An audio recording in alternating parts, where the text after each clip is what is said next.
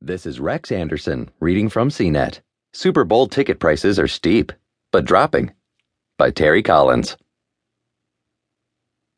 Hey, diehard Atlanta Falcons and New England Patriots fans. Have you snapped up your tickets to Super Bowl 2017 yet? Here's a tip. You may want to wait a bit. It will likely turn into more of a buyer's market later in the week.